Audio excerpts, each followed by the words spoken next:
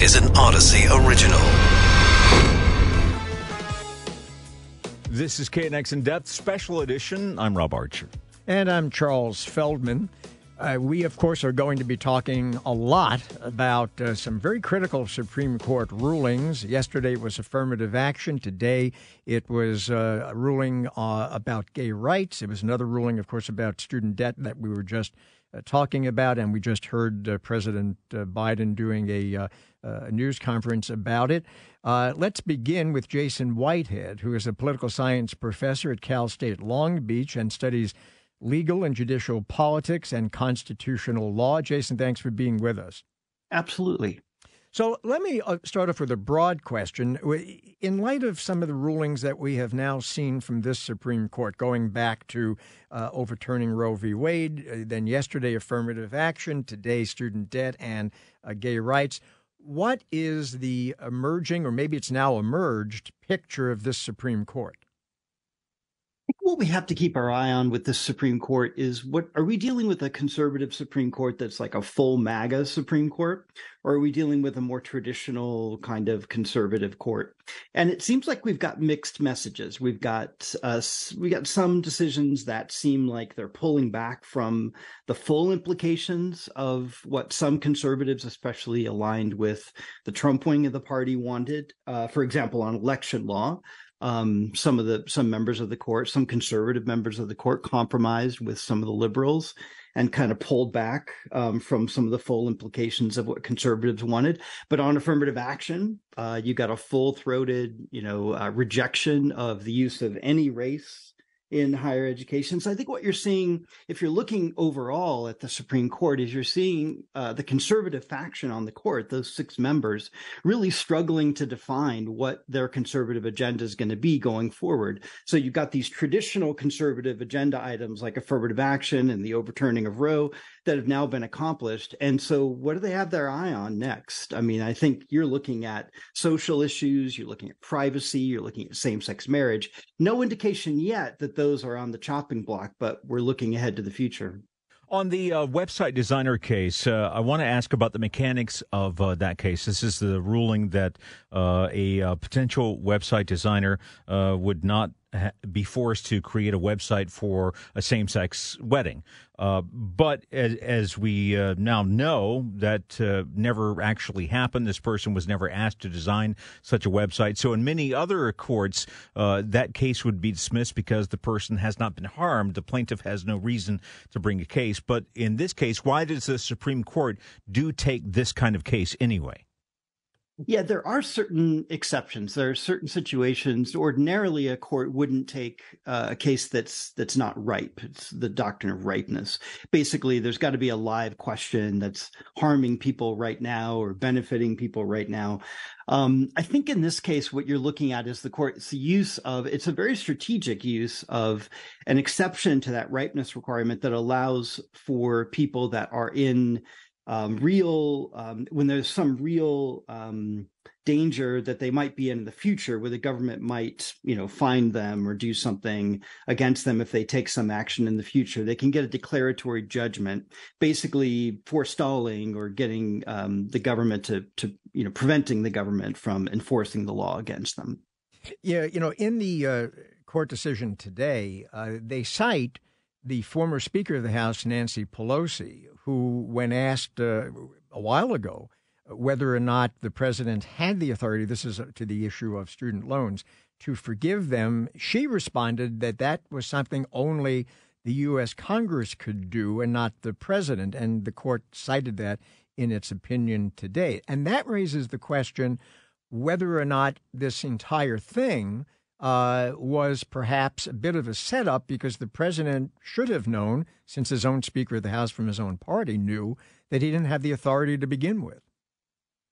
Yeah, I think this really comes down to, if you read the majority opinion, what it really comes down to is the word modify. Right. So if you're modifying an existing congressional statute, if the president is modifying an existing congressional statute, then the president's acting well within the boundaries of executive power, because after all, executive power is about enforcing the will of Congress. It's enforcing the law. Right. On the other hand, when at least the conservatives on the Supreme Court feel like the president was expanding his authority beyond modification, then you've got a problem. You've got a separation of powers problem. Now, to the point of whether Biden should have known, I think part of this obviously depends on who's in power in Congress, right?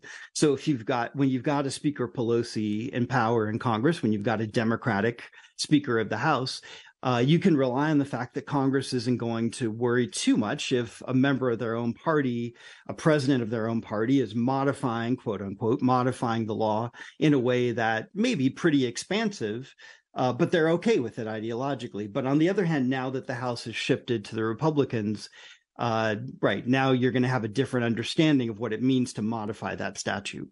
All right. Thank you so much. That is Jason Whitehead, political science professor at Cal State Long Beach. The court overturning President Biden's executive order canceling up to $20,000 in student debt. But President Biden has some new plans. With us now is debt attorney Leslie Tain, who represents student loan debtors in court. Also, Taylor Fox, who's a recent Cal State Fullerton grad. She applied for Biden's student loan relief program and was approved, but now has to pay back her full loan amounts. Both of you, thanks for being with us. Thank you for having me today. Leslie, thanks for having us. Leslie, let's start with you. So in listening to what the president just said, he's saying that he's going to go down a different road to try to accomplish the same goals. He thinks that that will be more legally sound than what the Supreme Court struck down today. But more immediately, as I understood it, to shield students who owe money from having their credit ratings perhaps ruined for life, or almost for life anyway. He's saying that they should start repaying their loans when they get their bills, but for at least the first 12 months, if they miss a payment, the federal government is not going to turn that over to credit agencies. Is that your reading of it too? So he said a lot of interesting points in terms of trying to offer alternative student debt plans, kind of designed to ease the borrower's threat of default if they fall behind on their payments. Simply, at this point, I think, none of this is in place at this time. So even though this is something that was discussed today, none of it has been implemented. So student loan borrowers should be aware that just because there are new ideas and new thoughts, the reality is to push anything through in the next 60 days when payments are due is probably unrealistic. So it's, while I heard what he had to say and I read some follow-up commentary on it, I think at this time that it's really, really broad, and how it's going to be achieved hasn't been highlighted yet. So I think there's a lot that still remains to be seen as far as how this plays out.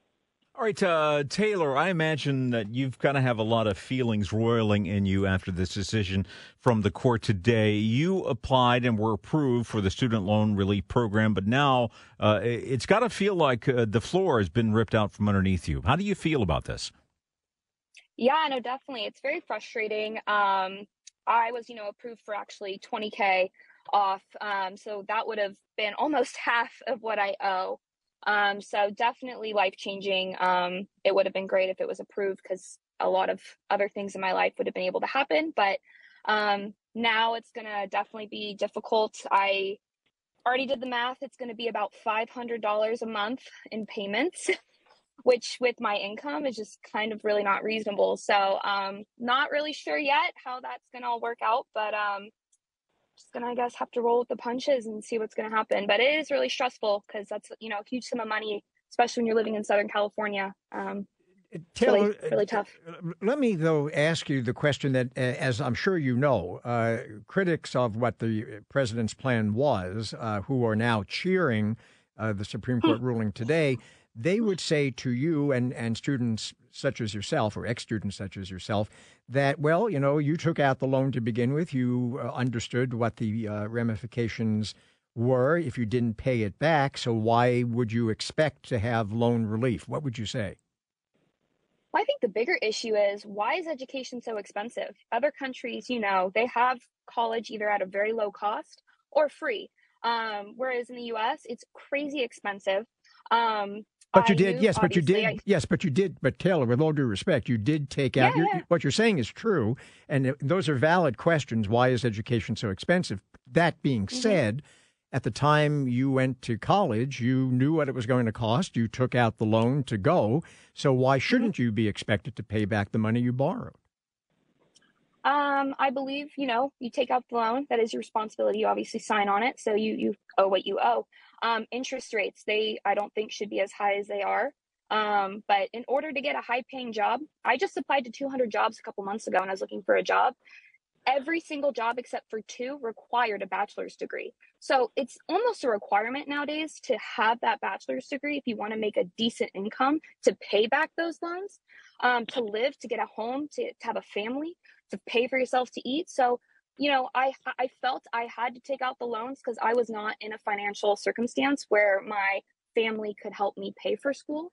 I was all by myself. I had to take out loans in order to get the degree so I could get a job, so I could, live my life. And that was just kind of the circumstance. Right. Thank you so much. Taylor Fox there on the front lines of this Supreme Court decision today about the student debt loan forgiveness program of President Biden, which has now been shot down. President Biden making some more moves to kind of find a new path. Leslie Tain also with us, represents student loan debtors in court. You're listening to KNX In Depth with Rob Archer. I'm Charles Feldman. The Supreme Court today sided with a Christian graphic artist in Colorado who designs wedding websites, saying that she can refuse to work with same-sex couples. This comes despite a Colorado law that bans discrimination based on things like sexual orientation. Michael Bukai is a professor at the University of Buffalo School of Law and is an expert on LGBTQ plus rights. Michael, thanks for being with us. My pleasure. So, like most things with the Supreme Court, a ruling on one thing often has, not always, but often has ramifications for other things. Do you see this ruling having ramifications in areas other than what the ruling was directly aimed at? Well, it depends, I think, on whether you're talking about businesses or customers, right? So you might have heard, right, a lot of speculation that this ruling would permit someone like Lori Smith, the web designer, to discriminate against an interracial couple if she were to disapprove of interracial marriage. And I think that is absolutely correct. There's absolutely nothing in the court's opinion to suggest that its holding would not apply equally in that scenario. The much more open and difficult question is what kind of businesses the ruling applies to. Here we had a web designer, and the Supreme Court found it pretty easy to say that her business, the very product that she offered, was expressive and therefore a form of speech and qualified for free speech protections under the First Amendment. What other businesses will qualify in the same way remains to be seen. Does this open up a legal theory that, at least in some cases where they will try to limit it, that discriminating against someone, the act of refusing service, counts as free speech? Well, again, I think, yes, in a nutshell, but I think, again, it really depends. It's going to depend on the nature of the business and the nature of the product or good that they're offering, right? So the question is going to be which businesses and which commercial products, count as expressive or expressive enough, right, to qualify for First Amendment protection.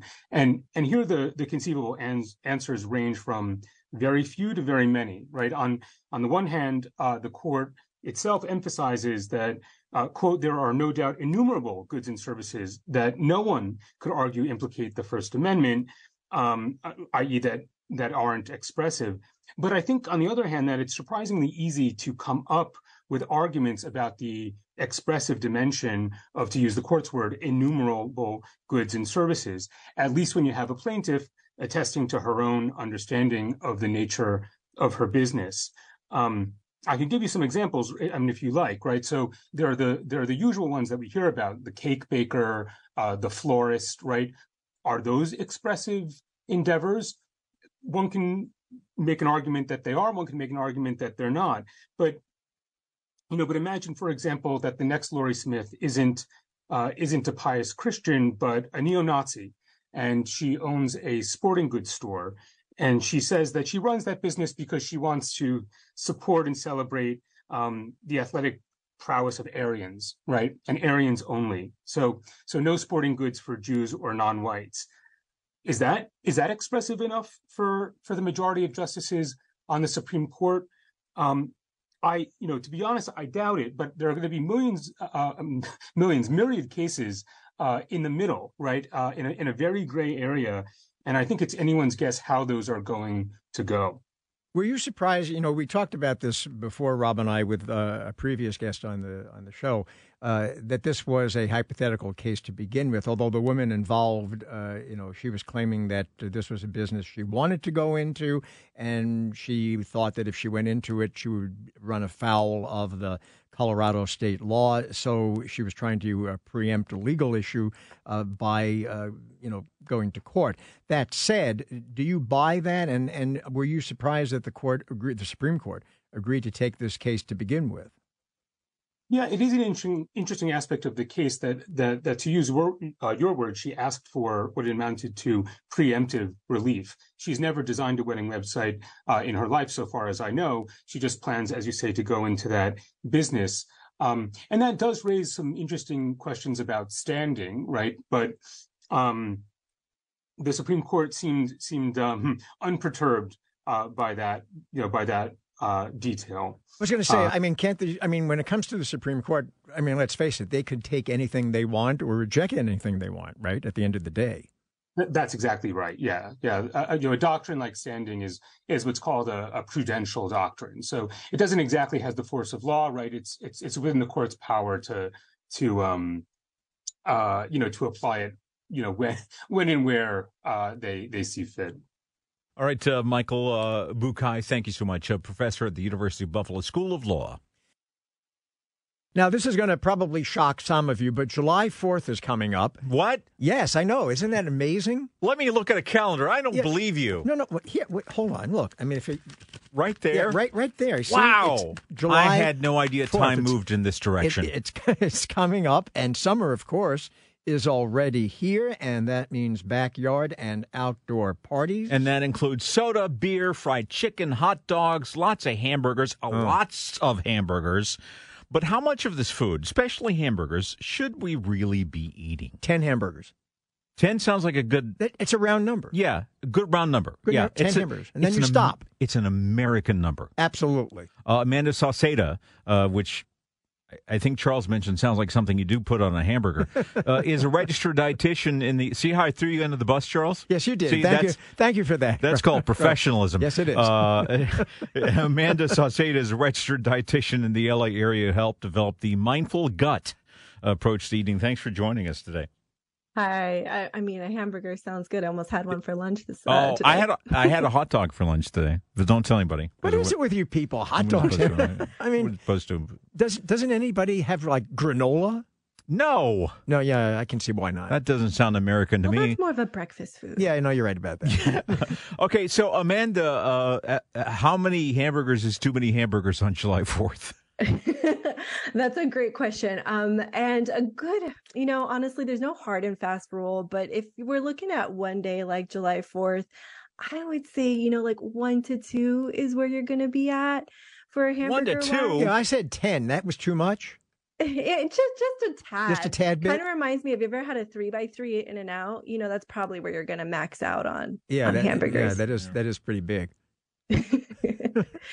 Yeah, I would say about 1 to 2 is what you're looking for. A serving size for me is considered about 3 ounces, which is roughly like the size of an iPhone. Right. Okay. An iPhone-sized hamburger. All right. What about hot dogs and stuff? How many hot dogs? We're talking 20 now, right? Well, it's smaller, so it just automatically gets multiplied by 2, right? And that doesn't count as a sandwich.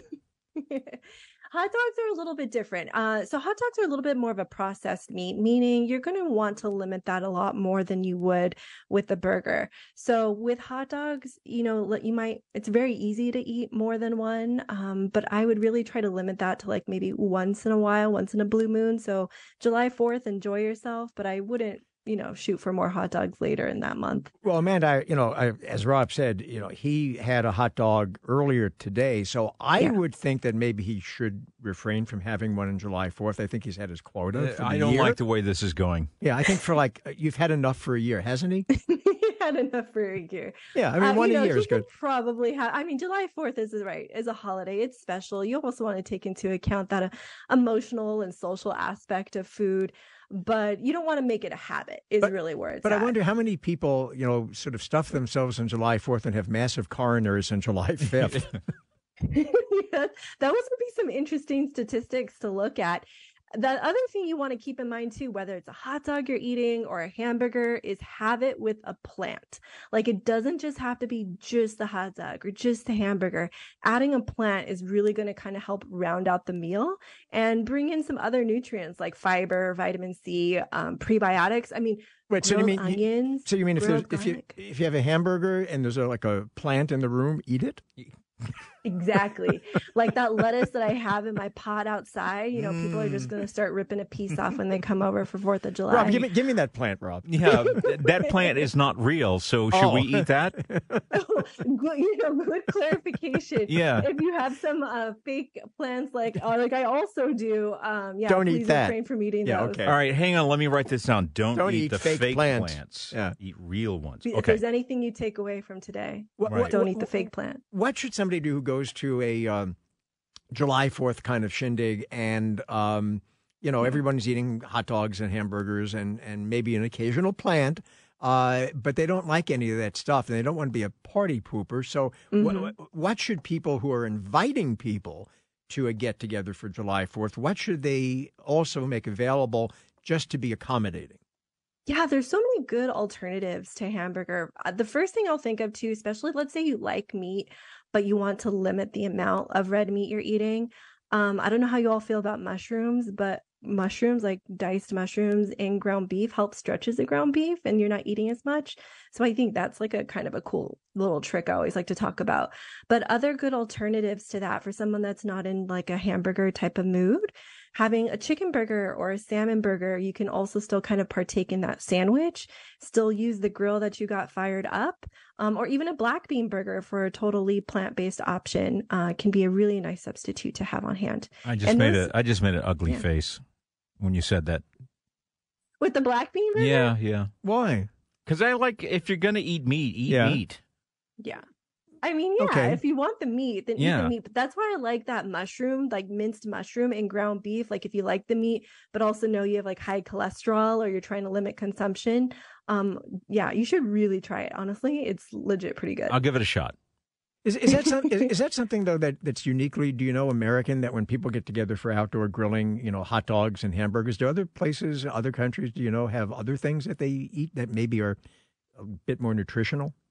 That's a good question. I feel like hamburgers and hot dogs are really kind of that American way, but alternatives to that in other cultures that might be an opportunity. The only thing I can think of is usually if we're grilling and there's a hot dog or a hamburger, there's going to be like carne asada on the grill as well, right? And less processed, so you could go that way. And there are always those plants in the room you can eat. Yeah, eat the plants. Salsa but the real counts ones as a plant. So if you're adding some salsa, that those are plants. Right. All right. Let me ask you this: if let's say somebody's really good all year long. Okay. And they've eaten healthy and basically, but what they've done is they're saving themselves, not for marriage, but for July 4th. And so if they have eaten well all year long on July 4th, how many hamburgers can they eat in one sitting? Let's start with 20. Tell me if I should go up or down. And this applies to you, does it? Yeah. Okay. Well, I haven't eaten healthy all year long, so I guess not. Yeah. All right. So the recommendations there would probably be like 8. You don't want to go more than like 18 ounces, like it is for the week. So for burger wise, if a burger is about like, fourth of a burger is like 4 ounces. So whatever 18 divided by 4 is, because I can't do math in my head on the spot. And that's really sad with like 4 burgers. All right. So I would say, if, you don't touch a burger the whole year and July 4th is your go to town, 4 burgers, I would say. Very quickly, Amanda, what about, good, so we're talking about stuff to eat and not eat. What about drinks? Like alcoholic drinks? Well, any kind of drinks. I mean, what would be good or bad to drink during a July 4th get-together? Ooh, because it's really warming up. That's why I really like having like an agua fresca. So like watermelon, just like blend watermelon with some water, add a little honey. Like, oh, so good. Or even some mint. Other drinks too. I mean, obviously water. You cannot, knock water. Water should definitely be somewhere on there. Oh, I can knock water. Yeah, I'm not gonna lie. Water, you kind of get tired of the taste of it, Yeah, which you is do. weird because it has no taste. Yeah. But that's where adding things like mint can be really helpful. Or sometimes what I'll also Or do, beer. or beer, Adding beer have to a it, beer. Yeah, always enjoy enjoy a glass of wine or have yourself a beer. There you go. If you like juice, I don't know, I like juice, but I don't like to drink tons of juice, so I'll cut the juice with some sparkling water and just add some like cranberry juice. So I have like a little color, a little flavor, but it's not just, pure sugar. Right. Amanda, you have made us hungry. Thank you so much. Amanda Sauceda, which is something you can order on your hamburger at a restaurant, registered dietitian in the LA area. There's not a plant where I live now that is safe. Why not? Because she said to eat plants. Right. So but why aren't they safe? Because I'm going to eat them. Oh, you're going to eat them. I see. I thought maybe you were saying there were toxic chemicals. No. She said, you can eat a hamburger, but then eat a plant. So I'm going to eat. Although, honestly, Charles, toxic chemicals is not a deal breaker for me. It's not? No. Oh, you should open up a restaurant. That would be a good name for it. That's it for KNX In Depth.